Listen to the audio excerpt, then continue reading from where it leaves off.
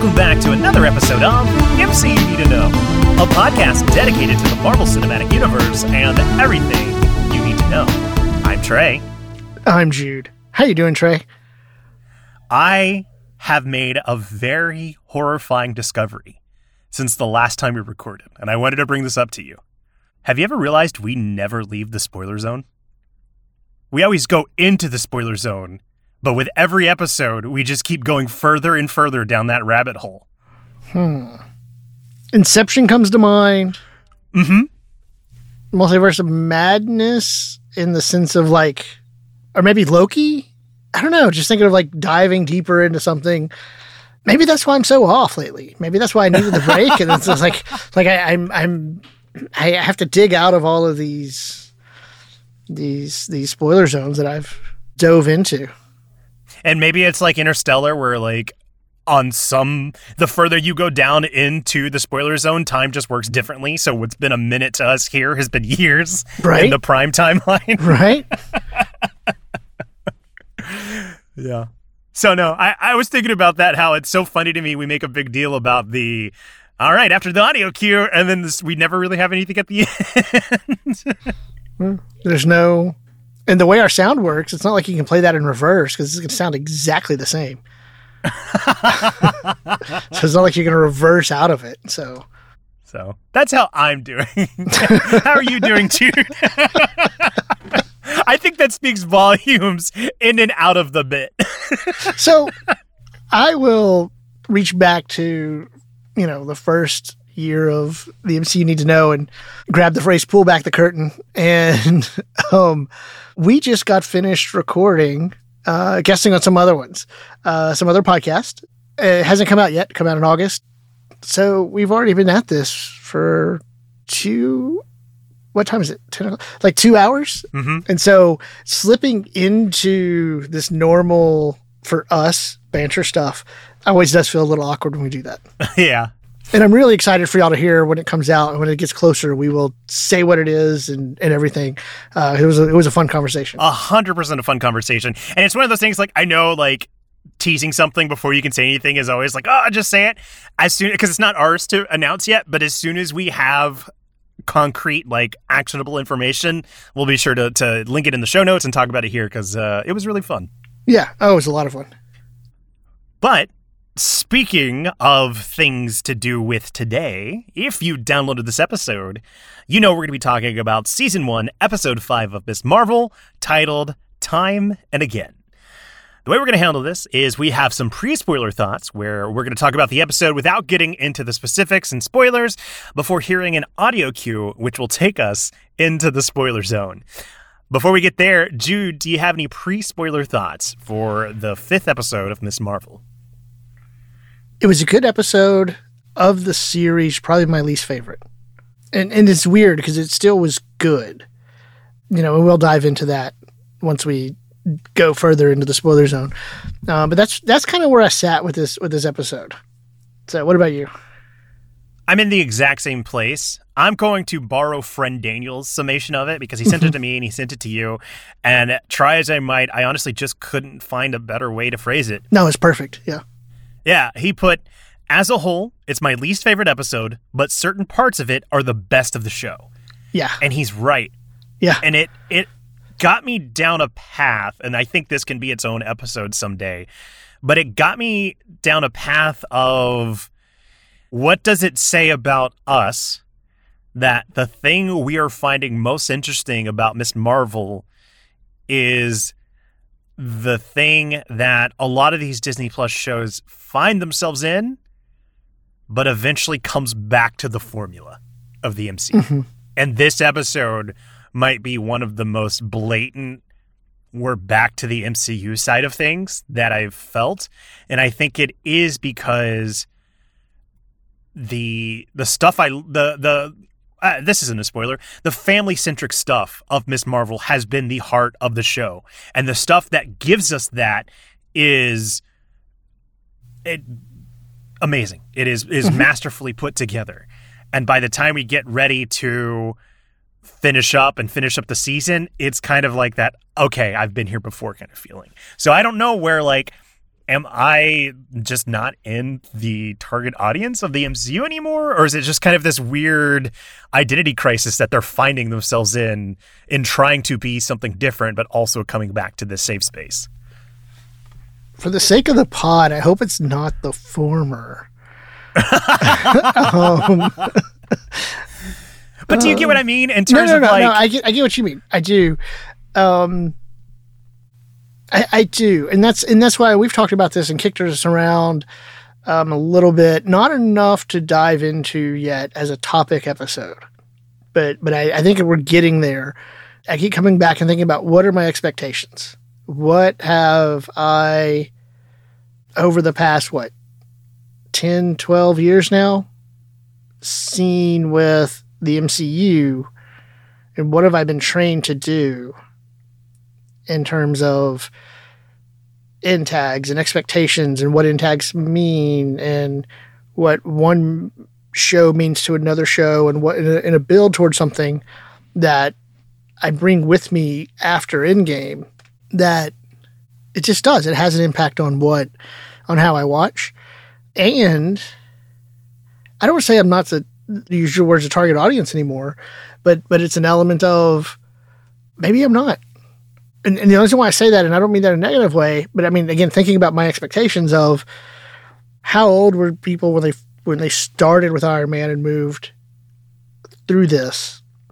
And if you're starting something new, you're grabbing a new audience. And so it's not that I'm not the target audience. It's how do you cater to or continue to build on what you've done for the audience you have, but recognize you have to get yourself a new audience. I mean, and you just do. Like, there's this thing in for me with like, for me, one of the hardest parts of teaching, I think, is keeping up to a certain degree with pop culture. Because anything I reference, like when I first started teaching 15 years ago and The Dark Knight released, that my first year teaching, I can't assume anymore that my students have seen The Dark Knight. I can't assume that they've seen Iron Man because that came out in 2008, and it's now 2022. And so there's a sweet spot of about every 4 to really about 5 years, you kind of have to reinvent yourself.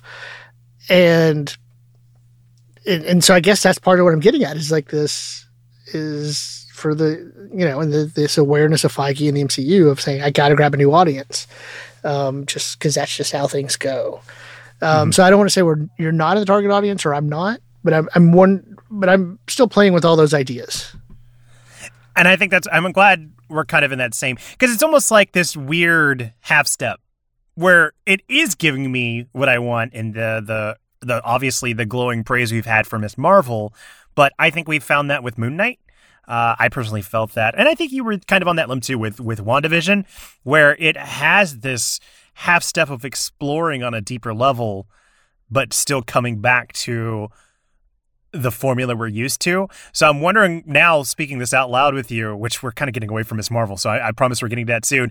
Now speaking that out loud with you, I wonder if it's less of us not being the target and more so the formula needs to evolve from what Marvel Studios used to do. Yeah. So I'll say this so we can get us on track to Ms. Marvel. I throughout all my note taking, I had this feeling of like, even though I have this like, okay, this just abruptly ended, the stuff that I was enjoying seems to maybe be on the back burner now.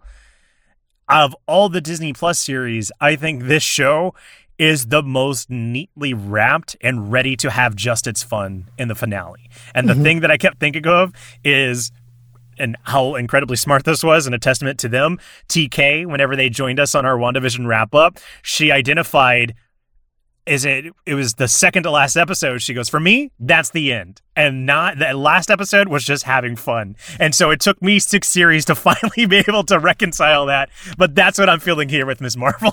Yeah. So that's what I'll say before getting into spoilers. All right. I'm going to leave this thought that just came into my mind, so we can dive into Ms. Marvel. Well, like we said, you're going to hear an audio cue, and on the other side, it'll be fair game for all spoilers in the MCU. We'll see you. Oh, wait. No, I got to say, for those who may be unaware, Thor will be exempt from the spoiler zone because that is a recently released film. We will not be getting into that. But other than that, we'll see you on the other side. And we're back. So the way we're going to handle this is we're going to break this down into three most important topics. We have living memory, a crack in the veil, and holding tight and letting go. So starting with this first one, this is going to be the chance for us to really dive into the opening of this episode where we finally get to see the true context of Kamala's family's history. So you have Aisha and Hassan falling in love and starting that family. You have the train story that has been central to the Khan family, as well as Kamala learning her place in all of those events. So Jude, starting with you, where would you like to start within this first topic? I'm going to start with the title we have, Living Memory. For me, it's really fitting, just because I think about what tradition is, and tradition is the living memory of something, right? When I participate, I am participating in, like, say, the family, community, whatever that may be. I'm participating in what has happened before, but I'm, as a new participant, I'm adding to that memory, right? And that's going to be passed on. And so that's one of the things I loved about this. I mean, the whole series there, like I said, you mentioned before with family, but to have the story in such a way where the partition, as they said earlier, like everybody has a partition story, and to be able to put Kamala in that position to see it and to give us, not just narratively spoken or told, but you actually say, no, we're going to show you. We're going to take the time to sidestep and show why this is important. Was really, really, I don't want to say fun. Fun's not the right word, but it's something, is a part of the show that I really, really enjoyed.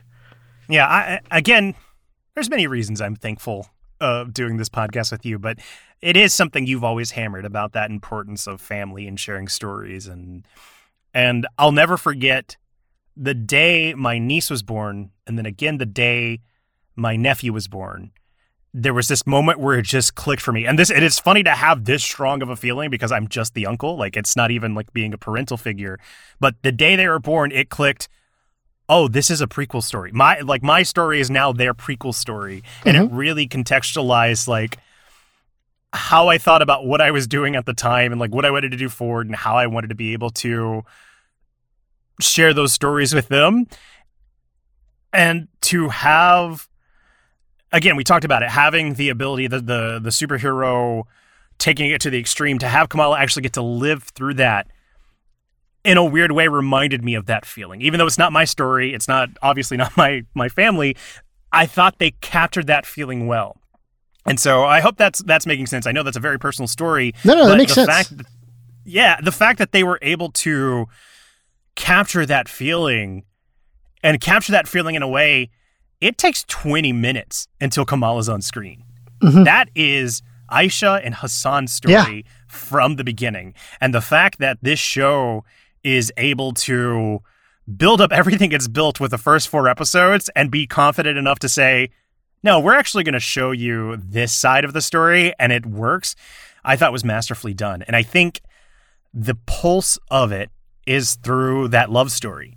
And even though their actors are, Hassan and Aisha's actors are really well done, Maywish Hayat and Fawad Khan, I think the beauty of it is bolstered by the filmmaking. There was this like warmth to the look of it, and I was talking about like a different show. Daniel. Yes, it felt like it could be its own thing. There was warmth to it. Even in the this is what I was saying. I was talking to friend Daniel about this. I don't have the filmmaking vocabulary to be able to convey exactly what I'm feeling, but just down to the way the camera was moving within those scenes of watching these two characters fall in love, and rather than having what I think you refer to as the reverse shot, the camera's like swaying back and forth between those characters as they're kind of like, they're still not completely falling for each other yet, but you can feel that chemistry back and forth, which I think is, again, a testament to the actors. But the filmmaking really captured the beauty of those two people falling for each other. And that interaction. Yeah. I'm wondering if that part of made me feel what I felt about the episode overall. Because it did feel like it could be its own. Not it could be. It was. Because it's these people, right? Aisha and Hassan. And we could have easily just said, hey, we're going to make a 2 hour and a half, 2 hour love story movie about these people coming together. And in that way, it wasn't your typical flashback. And there was like this intentionality. But I mean, I don't want to say that like as if, when they do flashbacks, there's not intention behind it. But just like you're saying, it felt like there was this truly wanting to separate that from everything else we've seen. And it was done so well that I was get so immersed into it. I don't want to say it was jarring when we get Kamala back, but it's definitely, dare I say something about Doctor Strange too?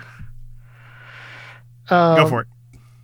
There was times where outside of the aesthetic, I guess, it didn't feel like you were in another universe, right? Like this one looked a little bit more futuristic, where America and Strange stepped on the thing and they saw the memory, and they're like that makes it a little bit more futuristic.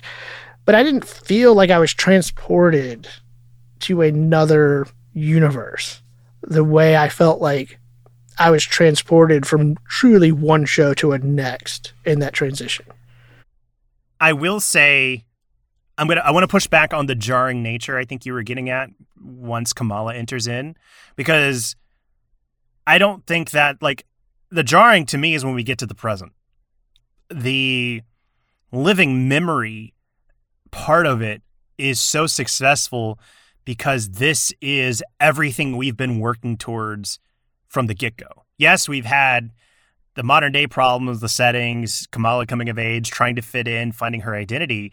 But the heartbeat of this show was the family and its story. And I think a close second to that, because I think this is an example of good representation, is it is educational on the show's part and giving us more of that context of the partition. At least for me, I'll speak for me. The partition is a glaring blind spot in just my history of knowledge. And I have learned more, which again, I know speaks more about me. I have learned more about this through the Marvel Studios show than anything else. And so it is also continuing in on that educational aspect because of setting the context of watching these families being dispersed from India to Pakistan and watching the effect that it had on those families. So that none of that's jarring to me. I think it's beautifully well done. I think the visual look being different attributes to the dreamlike nature of it. Like, because I mean, those shots where it's nighttime, and even though the serious stuff comes in with Namja, the dreamlike aspect of it, I think, plays a nice contrast once we get to the horror side of it, of the train incident, which is where we last left off in episode 4. Yeah. Well, and I guess for me, what I was thinking when I said jarring was, it felt like so much a different show that it's like there was a moment where, like you said, it was 20 minutes till we get Kamala. There was a moment there where I'm thinking, are we not going to see Kamala at all? Is this, because I kept waiting. When are they going to cut? And we see Kamala. When are they going to cut? We see Kamala. And so, yeah, like at one time they had me bought in. Like we just weren't going to see Kamala. Mm-hmm. And so that's what I mean when I say, like, when Kamala finally shows up, it's kind of jarring. It's like, oh no, we're here it is, we're back, rather than just letting this whole story play out. Mm-hmm. I will say, speaking to more of why I thought it was thematically relevant, is I know one of the things I think I was head over heels for is in episode 3, The Wedding, and how much we talked about the father having the speech about, like, you know, a man who chooses family is never alone because he's chosen love and whatnot. I like that is a continually explored theme with Aisha and Hassan, because right before they get on that train, Hassan stops and is explaining, it's like, what are you running from? I know you've always have been, but you never quite told me why. And as she reveals the history about being from the Noor dimension and being tracked down by Najma, she assures him, I choose you. Like, this is the family that I want. I'm not looking for anything else. And it really continues to resonate with that theme about what it means to have that chosen family and it be something that is so central to who you become, and also be something that calls into effect the residual effects, because we saw what it did to Najma and them not being able to get back home. And that in a way is kind of a parallel to Kamala and having to choose of that superhero life that she was flirting with before the wedding being crashed. Yeah. So yeah. I like those parallels of the flashback. Yeah, no, I think that's a good way to put it, because, well, like you said, with this, you always bring it up. The MCU and superheroes in general, but the MCU does this really well. And we're going to show ordinary things, but with this, the superhero element just is able to push it to an extreme. And making a choice more often than not good and healthy, you know? Like, I leave my job and go to work somewhere else. Well, I'm leaving behind, hey, coworkers, I'll be there. I'm not going anywhere. I signed my contract. I signed my contract. I was going to say, bold of you to announce on our podcast. Ken, TJ, I signed my contract. Ex-coworker TJ. I will see you come August. But I mean, you do, like I mentioned that, and it's coworkers that I talk to me about the pod, and I know listen, and we talk at work, and there's this community that's built that, you know, you leave, and that's a choice, right? And that changes things. You know, that's a small example, but I'm imagining, you know, with today's technology, it's kind of different, I think, compared to when I was growing up. Like, if, you know, a family decided to leave town, and my friend went, you know, naturally with their parents, that was pretty much it. It's not like didn't have a Facebook, they didn't have a phone number yet, because you weren't taking your phone number with them. Usually getting a new phone number and all of this stuff, especially if they were moving out of town or out of state. Whereas now it's like, oh, you have your cell, I have your cell, you know. And so in that sense, and that's a choice, and that's not a bad choice. And so, yeah, so I do like the way you put that. The other thing that struck me just thematically, and you know what, I'll go ahead and say this, because I think we talked about this. I know for me personally, this is the least amount of notes that I think I've taken for an episode that we've done. And it's because nothing was surprising, I think, in this first half of the episode. Because, again, this is everything we've been building to, and all that's left is just to admire the great work they've been doing with the theme. So when Kamala comes in and she is in this flashback, she's trying to figure out her surroundings. You can see on Aman Vellani's face the acting of the distraught and the horror and just trying to figure out what's going on. She eventually meets up with Aisha, and Aisha has that wonderful line, "You already have everything you need to do this." And the moment that Kamala finally puts it together and she has the line, "It was me, like I was there, I'm the one who did this," it is the melding of the family and the superhero power that we've been talking about all season. And so, like, I was in tears. Like, I was like, oh my God, like when she did the platforms and it showed that she was the one to guide her grandma to the train. We knew that was the case. Yeah. We've been predicting that, like, to happen. and yet it still works because it has been masterfully laid upon this track until we got here. So we got to reap the benefits of the work. Well, it's interesting. And I like that last phrase you said, because we ended last pod. Is this time travel? Is it, and those questions, and it was like, we got the answer, but like, I didn't care.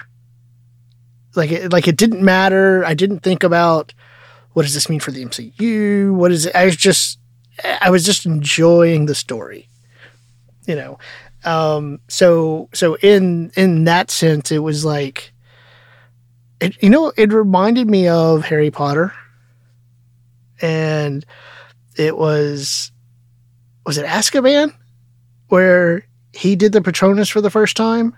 Mm-hmm. And he's like, look, my dad comes. Look, after the time turner. And then he runs out there, expecto Patronum. And then he realizes, like, I knew I could do it because I'd already done it, You're not looking at a weird time loop and all that. Like, it was just a cool part of the story. And there was this connection of, like, him and his dad, and you got the same thing here, and I didn't care about it. I didn't dive into thinking about those things, Well, and I think that's the other thing is, like, part of what made this, like you said, the benefit of the work was with other shows. I think, like with Loki, and I'm not going to dive too far into Loki because go listen to our other episodes. We've done that, or hit us up on socials and we'll talk about it some more. But at MCU Need to Know. Yeah. The point of Loki was like, or part of the story and part of the point was figuring out how this time worked, and all this, and what are branches and what's getting trimmed and stuff like that. The time travel itself. This wasn't the point. It was just part of the story. And so because it wasn't the larger point, I think it made it easier to just, I don't have to worry about it. It's that whole, was it Scott Derrickson? He said, like, the less I tell you, like, don't worry about that. Just enjoy the story. Well, I don't need to tell you about that. There's a certain threshold of explanation that an audience can hold before it's like, no, you're telling me too much. Think midichlorians. I think that's the easiest nerd culture example that everyone reaches to with Star Wars, and how, like, once you start adding that. I know. As soon as I said it, it's like, why am I opening the can of worms of Star Wars? This is always a 2-hour tangent with me and Junior. Well, no, I just midichlorian. Like, I'm with you. Like, why'd you give that explanation too much? Mm-hmm. But I just find it funny that, like, again, this is a tangent. Forget it. If you want to know what's funny, MC, you need to know. Come hit me up. But I mean, like, and again, just to keep highlighting it more, we said it last week, what you seek is seeking you. And I said that I hypothesized, and I was wrong about this, but I thought maybe Kamala wrote it on the bangle to center herself to have it happen because it always happened. I think that's almost the same wording you use with the Harry Potter example. But where I think the story excels and not needing to worry about the logic and more worry about the emotional logic, I guess that's a way I want to describe it. You have Kamala coming into the scene and speaking to Aisha as she realizes that she is on her dying breath. You're supposed to save Nani like the story. Like, she has that, like, removal of self from the experience, because of course, who would expect that they time traveled? But it fits into who she has been trying to figure out who she is in the context of her family and her powers and her own interest, that it comes to this moment where following all three of those threads has put her in the position to be, I don't even want to say superhero, because that doesn't matter anymore. She's just the hero of the family. And I think that is the superhero extreme example of, if it's the theme of the show, the person who chooses family is not alone. That is what made me cry. It's like, yes, like, this is so good. Yes. It is. It is so good. It is. Well, I think Dick Sandy. And, And come join us for She-Hulk. Yeah. Thor first, then She-Hulk. Well, I think we're bumping up against the transition into the next most important topic. And it's going to be my turn. This important topic is called A Crack in the Veil.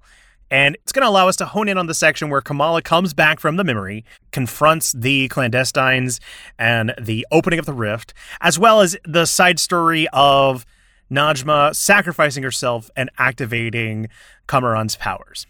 I think the place that I want to start is it feels unfortunate for as great as this show has been,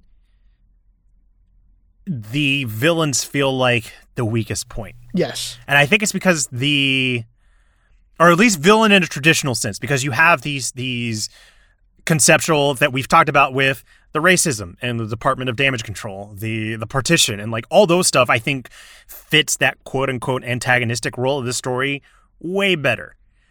Whereas the clandestines, you can almost see them being like, all right, we're done. Mm-hmm. And like, you didn't really need them there. And it's disappointing because I highlighted it in the previous section where there was that parallel of that choice of, okay, I'm going to make this decision to join this fantastical, but these are the ramifications it's going to have.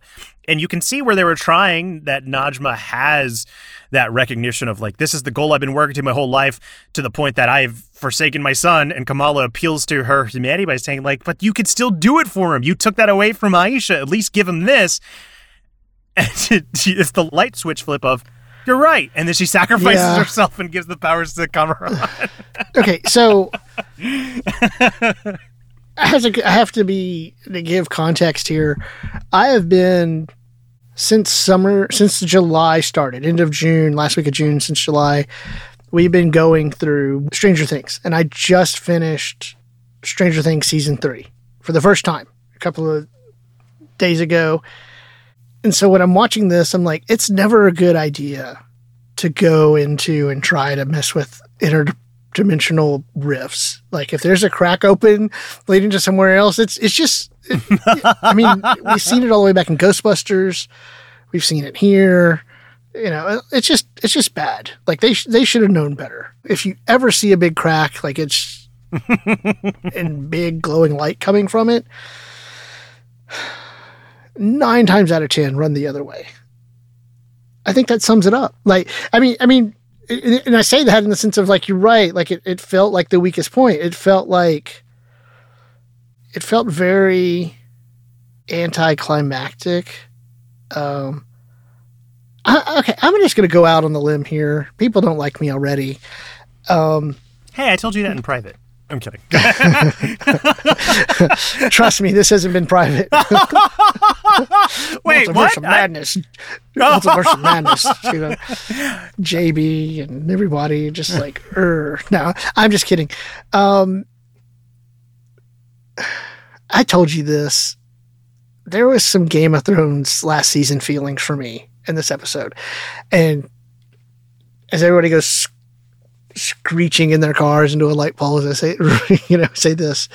I'm not saying it's that, like, it's as bad as that, but what for me, one of the things that Game of Thrones lost sight of in that last season was the Nightwalkers. Well, I'm getting that right? Nightwalkers? You are. I know this is an old show. Just, I guess, as a warning for anybody who's catching up on Game of Thrones, if you don't want to use spoilers, ahead. I guess skip ahead like 5 minutes. Save yourself.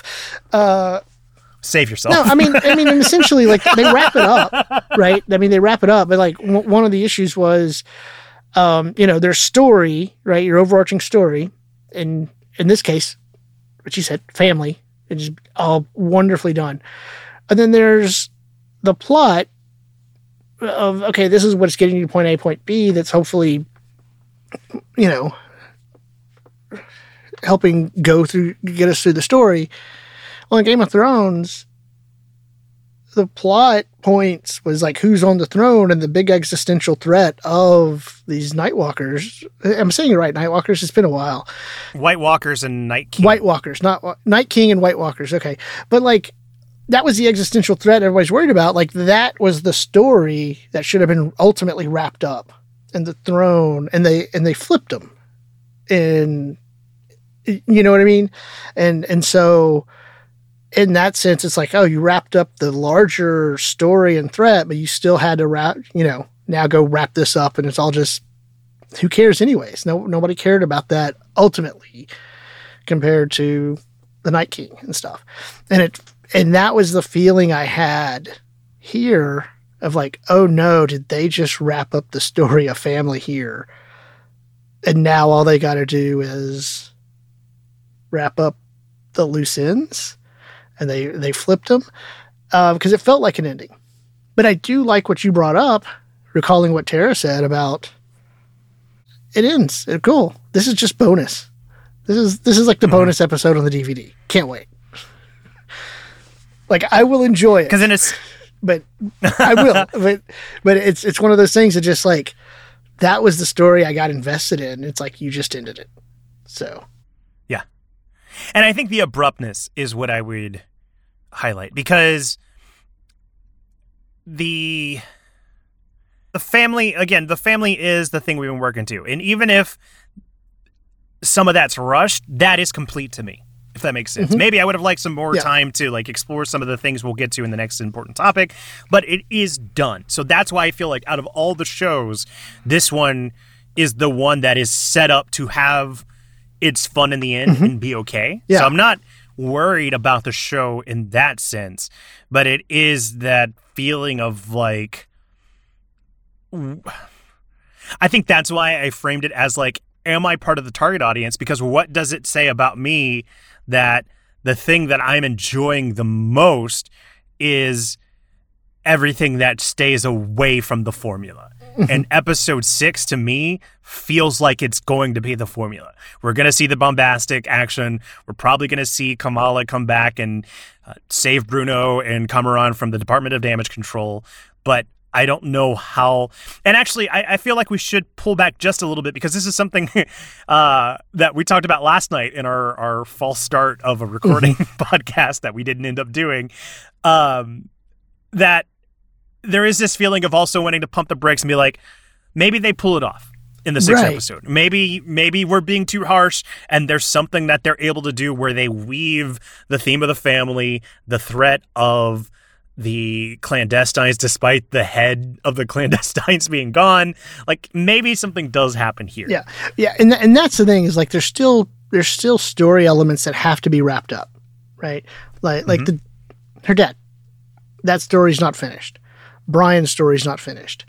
Hey, Bruno. I mean, it is Bruno now. I mean, there's story elements that need to be wrapped up. And that's where I think I'd felt so weird of like, wait a minute, you just wrapped up family here? And maybe it's just the way it was shot. Maybe that the way that ending was felt like such an ending, done in such a way that it's like we're missing something. And so I'm with you. We talked about that in our false start the night before, where I even hesitated. I told you I hesitated to bring up the Game of Thrones comparison because the finale hasn't come out yet. But it's just like, oh no, And I think those who listen to us aren't probably surprised by this. We've been tough on finales and mentioned how they're hard to land. I think TJ's even asked me once about, how do you think about this finale or that finale? And so I think that's also par for the course for us. Yeah. So the only other thing that I think we should touch on is a couple of like speculative areas where, one, we saw a very similar crystallization process that has been seen in, I believe, Agents of S.H.I.E.L.D., when Najma and the other clandestine tried to go into the rift and then they were skeletonized. The thing that I also want to zone in on, because it was even different outside of the context of the first time we see that happen in the episode, Najma is able to whisper Cameron and send some force to him halfway around the world that activates his power. How did you read that happening? Because I know for me at least, it almost feels like it can go one of two ways. One, Kamala was successful in her plea to Najma's humanity and closing the veil. Or two, it was a last-ditch effort to have her plan live on through Kamaran. Where do you fall? Both. Really? Well, the first watch, I thought this was evil plot, last-ditch effort. And I almost kind of felt it like she took over Kamran rather than like gifting over powers. She's now like possessing Kamran or something.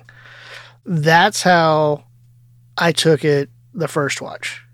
Second watch, it was more of a sacrifice and learned, Kamala got to her. And so like when Kamran asked, have you seen Kamala? That was a trying to find her, sinister. And then the next one, like, it's like, no, he actually is just asking. And genuinely, can we, especially the starting over, can we genuinely start over, and finally get the name right?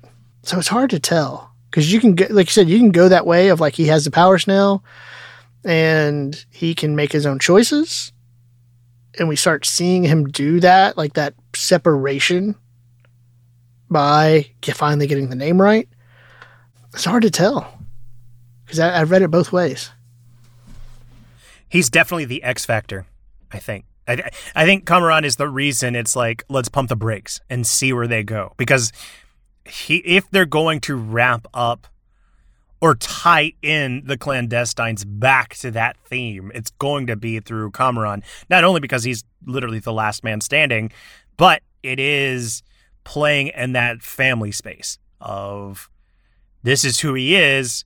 Does he get to make his own choice, or will he feel beholden to have to live within that certain expectation of his quote unquote family, the clandestines? I guess the question being, is there enough time to do that because of how jarring this was? Well, there's still an end tag left. And well, I mean, I say that from the standpoint of we know Miss Marvel, Kamala is going to show up in the Marvels. What? I'm kidding. We know is a pretty strong there, right? So 99% sure. It's confirmed. Kevin Feige said so. Now, okay, so, but I say that in the sense of like, we know Kamala's story's not over. And so we're talking as if like Kamran's story has to be over as well. It could be the case that the two of them have to work together or something. Something has to happen to, for the Department of Defense Control. No, Department of Damage Control. Damage. That killed me every time I listened to myself in that first episode we talked about him. I kept saying Department of Damage or Defense Control. The DODC. DODC. They got to wrap that up. And so it just could be the case that they use this to wrap that story up. And, well, I would say two things. A, it's probably the case that this is how they're going to wrap the story up. This is what's going to put Kamala on the radar of Monica Rambeau and Carol Danvers. Like, otherwise, how do they cross paths? And then maybe Kamran's exploration, deeper exploration, is saved for later. This is a season, right? This isn't... There's been no talks of a limited series as far as I know. So if it is a season, then... a potential for him to return. Yeah. Like I said, he's definitely the X factor. As hard as we've been on this episode, it remains to be seen how the finale is going to... I guess the jarring part is, as much as we've talked about it this season, this is the first time I've been like, oh no. This is the first, like, before in the other episodes, I've been on it. I've been loving where they've been going. And this is where I was afraid to be heartbroken again. No, I get it. Yeah, because I've had a lot of other thoughts that I'll leave to the wrap-up episode because I'd rather have it finished. Yeah. Because at that point, it's just, it's like I'm preparing myself for the worst. Yeah. It's a weird place to be. And it is a weird place to be with this series. Because I genuinely love what we've had. And even like I said at the beginning of this episode, all the family stuff, all of that was so well done, so beautiful. But just the way they ended that episode was just that, like, it is an ending that felt like it ended, but I know, like, ended the series, but I know they have more story to tie up. And I think the best example of it is the moment that I was starting to be like, okay, I can see what you're doing. Bruno and Kamran start to have that moment of connection of like, yeah, I don't really have my parents either. And so they're bonding over that more than superficial layer of just knowing each other. But we get the big explosion that immediately cuts to the end of the credits. And so it wasn't like, I don't want to necessarily call it shock for shock's sake, but it didn't feel satisfying to me. We'll see. Unless there's any more. Should that have been an end credit? No. Okay. I'm not going to fight back on you on that one. I just asking. Because imagine, like, I'll say this thought, because this is something that I thought about the last time when we were talking about the end credit in episode 1, I believe.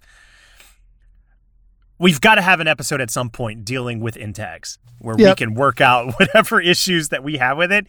Because we talked about how, like, if it's important, put it in your story. It got me thinking, what's the difference between an end tag and a cold open? And I my first reaction was the credits. Technically, the opening Marvel credits happen too sometimes. So that I think that's something we definitely need to explore. Yeah, chuck that up during the topic episode.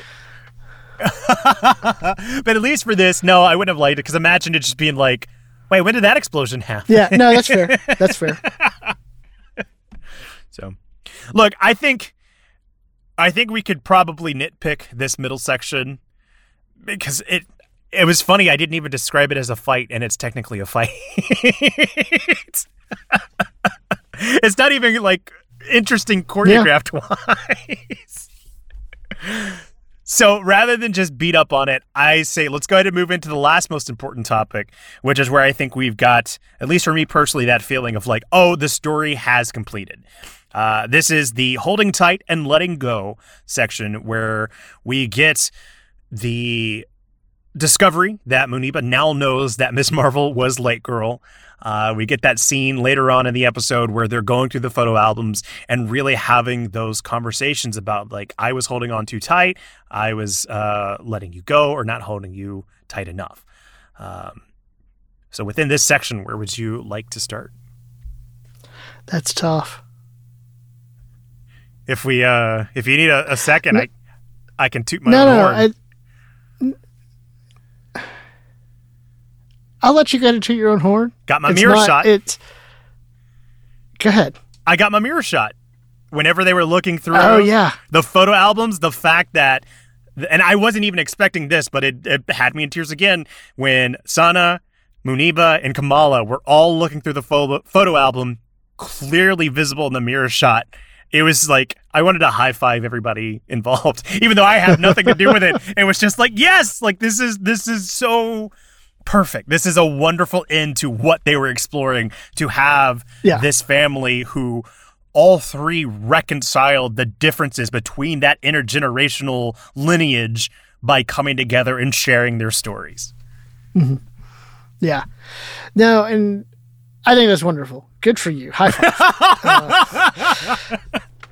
No, I think what made that difficult was, for me, not the scene, but to start, and where I want to start with this is, and I know I've brought this up a couple of different times, but being a parent and even some ways teaching, but especially being a parent, but some ways I think, teaching had the same experience of like, to what degree are you hand holding and holding on, and that's the right thing to do, versus preventing them, or versus that being the wrong thing to do because it's preventing them to figure out who they are and make these choices, and what choices are, from a parent side, age appropriate or not. I mentioned the teacher side. It's like you have a kid sometimes where it's just like, yeah, you don't get to choose. You need a little bit extra hand holding. or this one's like, no, I'm going to let you kind of have a little bit more freedom here in certain things because you've earned it and you can handle it. And just knowing where that is and that's such a tight or such a balance of this holding tight and letting go. And what is that? And what does that mean? And what does that look like? So that's why it was hard to just know where to start because I understand that struggle. Okay, so I said this story. One time there was a kid who I was getting onto for something in class. And if you have siblings, we've all done it, where it was like you're getting in trouble and you're like, so-and-so does it all the time and they don't get in trouble kind of thing. Well, I had a student telling me, he's like, what's this kid over here sleeps in class all the time. It's like, that kid over there has turned in every single assignment and has an A. It's like you have 4 missing assignments. Like, come on. Like he's going to take care of his stuff. I'm not worried about him. I'm worried about you. But he has a fair point. Like, nobody should be sleeping in class and or whatever. But it's one of those things where it's just like, no, I got to treat them, where they're at. They're in different places. And, and same thing as a parent with a kid. And it's like knowing how and when to do that is really difficult. So seeing that played out was, I think, a part of this, the whole series that I've enjoyed, but especially that part of this episode, wrapping that kind of together. I think if I can interject some positivity about that middle section that we were kind of beaten up on, one thing that I do like that they did is whenever Kamala comes back from the memory, we finally get the moment of Muniba discovering she's Light Girl. And there was a part of me of that, yes. Light Girl. Right. At least you got away from, what is it, Soft Light? Soft Light? Or Hard Light? Or Night Light. Yes, would I have liked more exploration of her reaction and how she's handling it, especially in context of her pushing that side away by labeling it as crazy with her mother? Yes, wholeheartedly. There's more to explore there. But what they did that I loved is as they're having that moment where Sana is like, I like to believe 2 people came together and their love created something bigger than them. And that is the generational reverberations of family.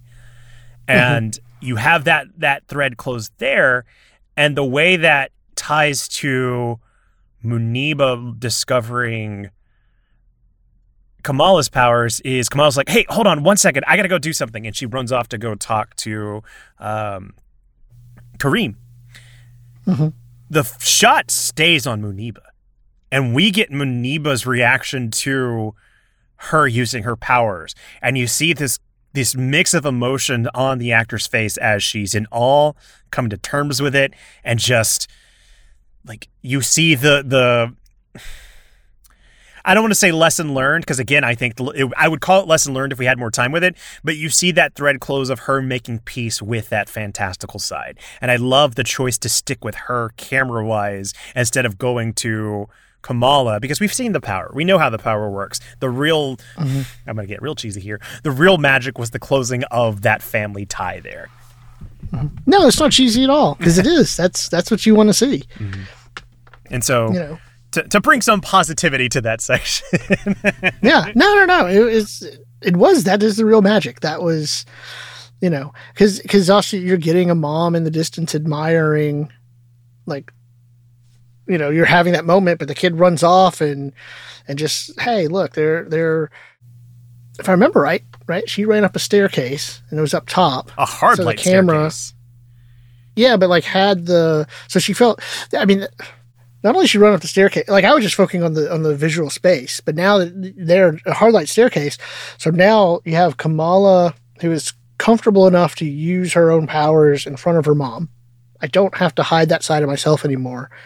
And visually speaking, and spatially, I guess, like in this whole idea of like a parent not looking up to their kid, but seeing their kid grown up, right?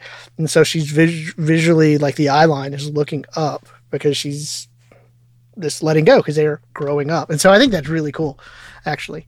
Because again, the show's really well done. So I hate to like that we spent so much time talking about it because it's just so well done. Friend Daniel knocked it out of the park. My least favorite episode of the season, but what's in it is some of the best of the show. Right? Yeah. But I mean, like to hammer home what you were conveying, without saying the word, Muniba conveys, I can finally trust my child, not because they weren't trustworthy, but because I'm no longer afraid. The fact that that's conveyed without a word is beautiful. And so I didn't even have that appreciation for the way that you put it of like watching them literally grow up before your eyes by just the scaling of the power. But it's thoughtfulness like that can be astounding with minimal work as long as it keeps going back to the theme. And I'll shout out JB because whenever I can't remember if it was the villain episode or the Moon Knight wrap-up episode, but he talked about one of his favorite writerisms is whenever you're lost, go back to the theme. And whenever Miss Marvel is working within that theme of family and identity and the telling those stories that we've been talking about, keeping those stories within the family alive, that is when it's shining its brightest.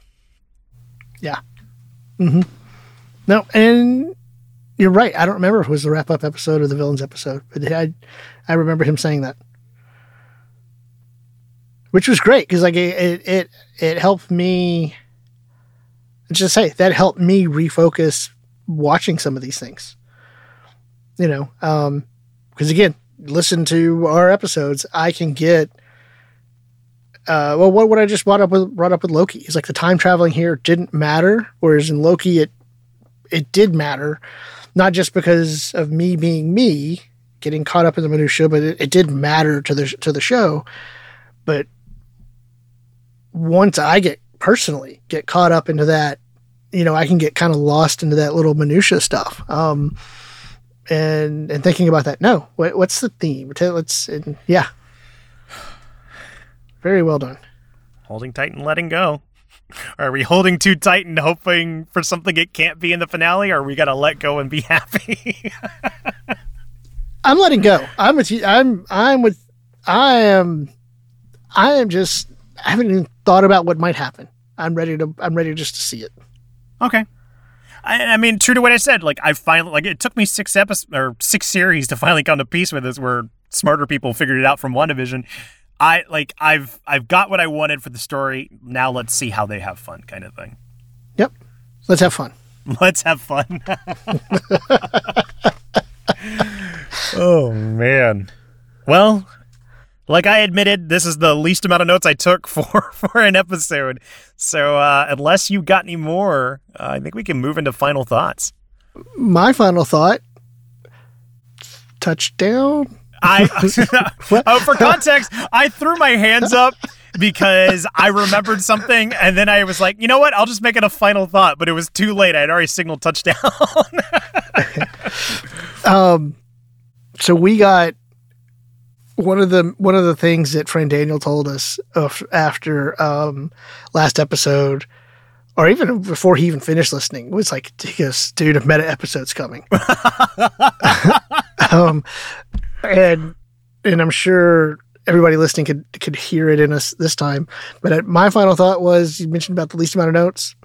My stopwatch right here says 1 hour and 6 minutes.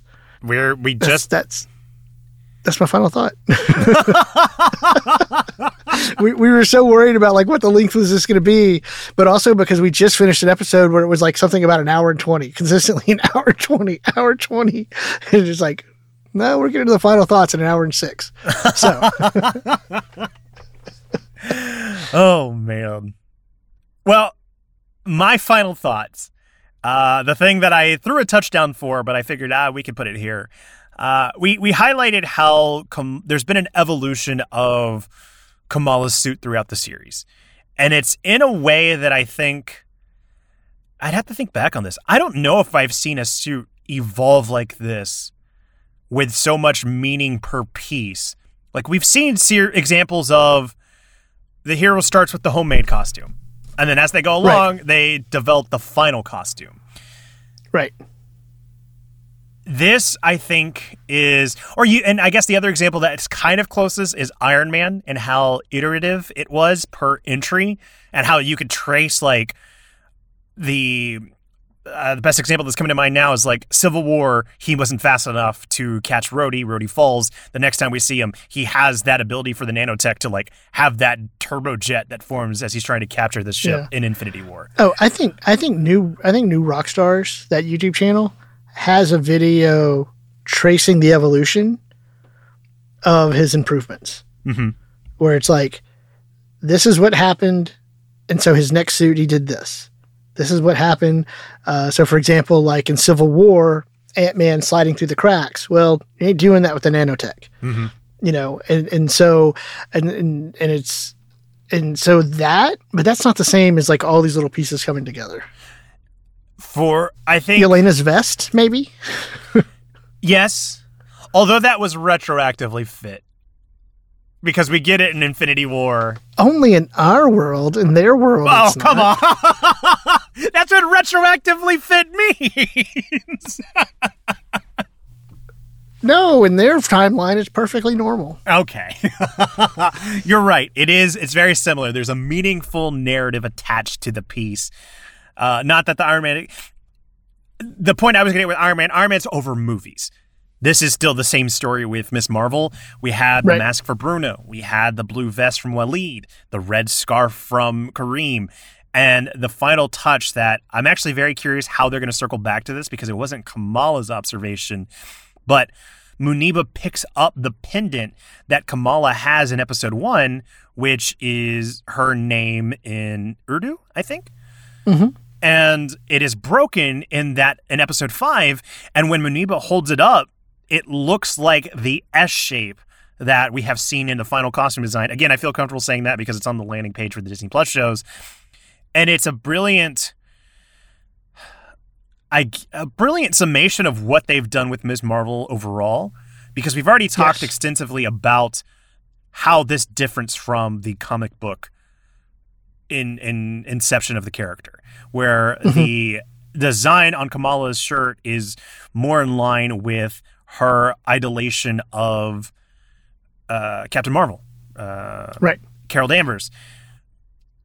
Even though she has that admiration in this show, I love it so much more that little S design is more in line with the spelling of her name, because that brings home again the identity theme that this show has been exploring. Yes. So. Yeah. And I like that feels like the final touch before we get the final design in the next episode. Mm-hmm. Just thinking of what the big reveal is going to be when we finally get to have the hero shot. I am looking forward to that for next week. I am too. And I'm wondering how it's going to be coming into play, because we know she's got to be coming in to save Bruno and Cameron. Yeah. And we already have a precedent of she does take time to change costumes before saving the day. We saw it when she was trying to save the kid. It makes sense that she would change into this final costume before saving Cameron and Bruno. Mm-hmm.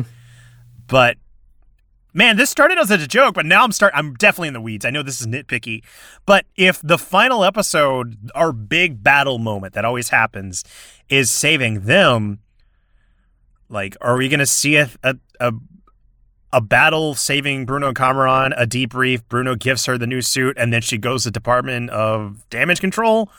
Or is it just going to happen off screen and then we jump into the final action? Does that make sense? Like, where's she going to get that? It does, but I'm definitely with you on the whole into the weeds thing. Yeah.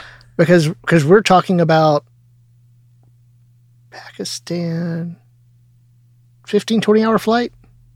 Mm-hmm. Back to New York. Probably a little jet lag there. Yeah, adrenaline will kick in. Adrenaline. Good old adrenaline. Well, I think that's going to be a good place to leave our final thoughts. Again, time will tell. I guess, actually, now, and one more final thought. It's very funny to me that this episode's called Time and Again, where time and again we keep running into this issue. But with that being said, If you have any thoughts about the latest episode of Ms. Marvel or the episode that we just put out, you can always reach us at MC Need to Know, both on Twitter and Instagram. It's a great place to get in contact with us. We'd love to hear your thoughts. And if you'd like to join our Discord and contact us there, there's a link for it in the show notes. You can join a larger community of people who are as invested in Marvel Studios as we are, as well as just a good group of people to hang out with and discuss all sorts of pop culture and video games and whatnot. And of course, now that you scroll to the bottom to get to our Discord, go ahead and click on the rating and review. Leave a rating and review on Apple Podcast, or if Spotify is your thing, make sure you get to leave a rating and review. I guess they don't do reviews yet, but it's Spotify, copycat world. It's coming. You have to be my guest, but go ahead and leave that rating there. In the meantime, share with a friend. That's the best review you could give us. Yeah. We'd also like to thank Nick Sandy for the use of our theme song, which is his rendition of the Avengers theme. You can find more of his work on the SoundCloud, which is linked in the show notes as well. Well, that's going to do it. Thank you so much for listening. And Jude, thank you so much for doing this. Thank you, Trey. We'll see you all next week.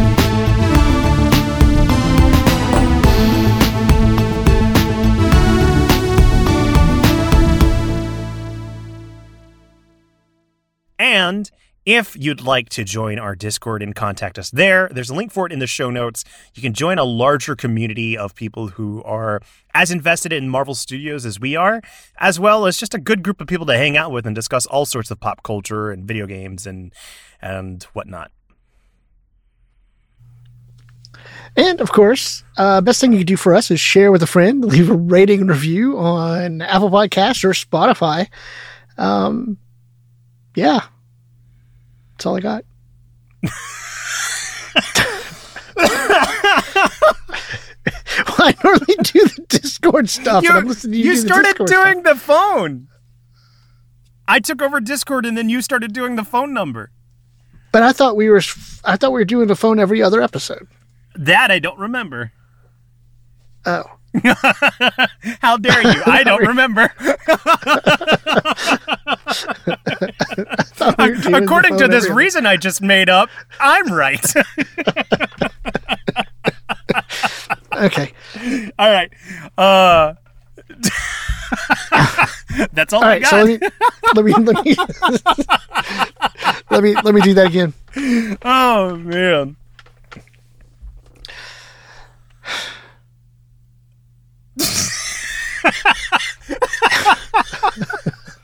I'm sorry. It's late. All right. All right. Here we go again. Here you go. Big deep breath. Get it all out.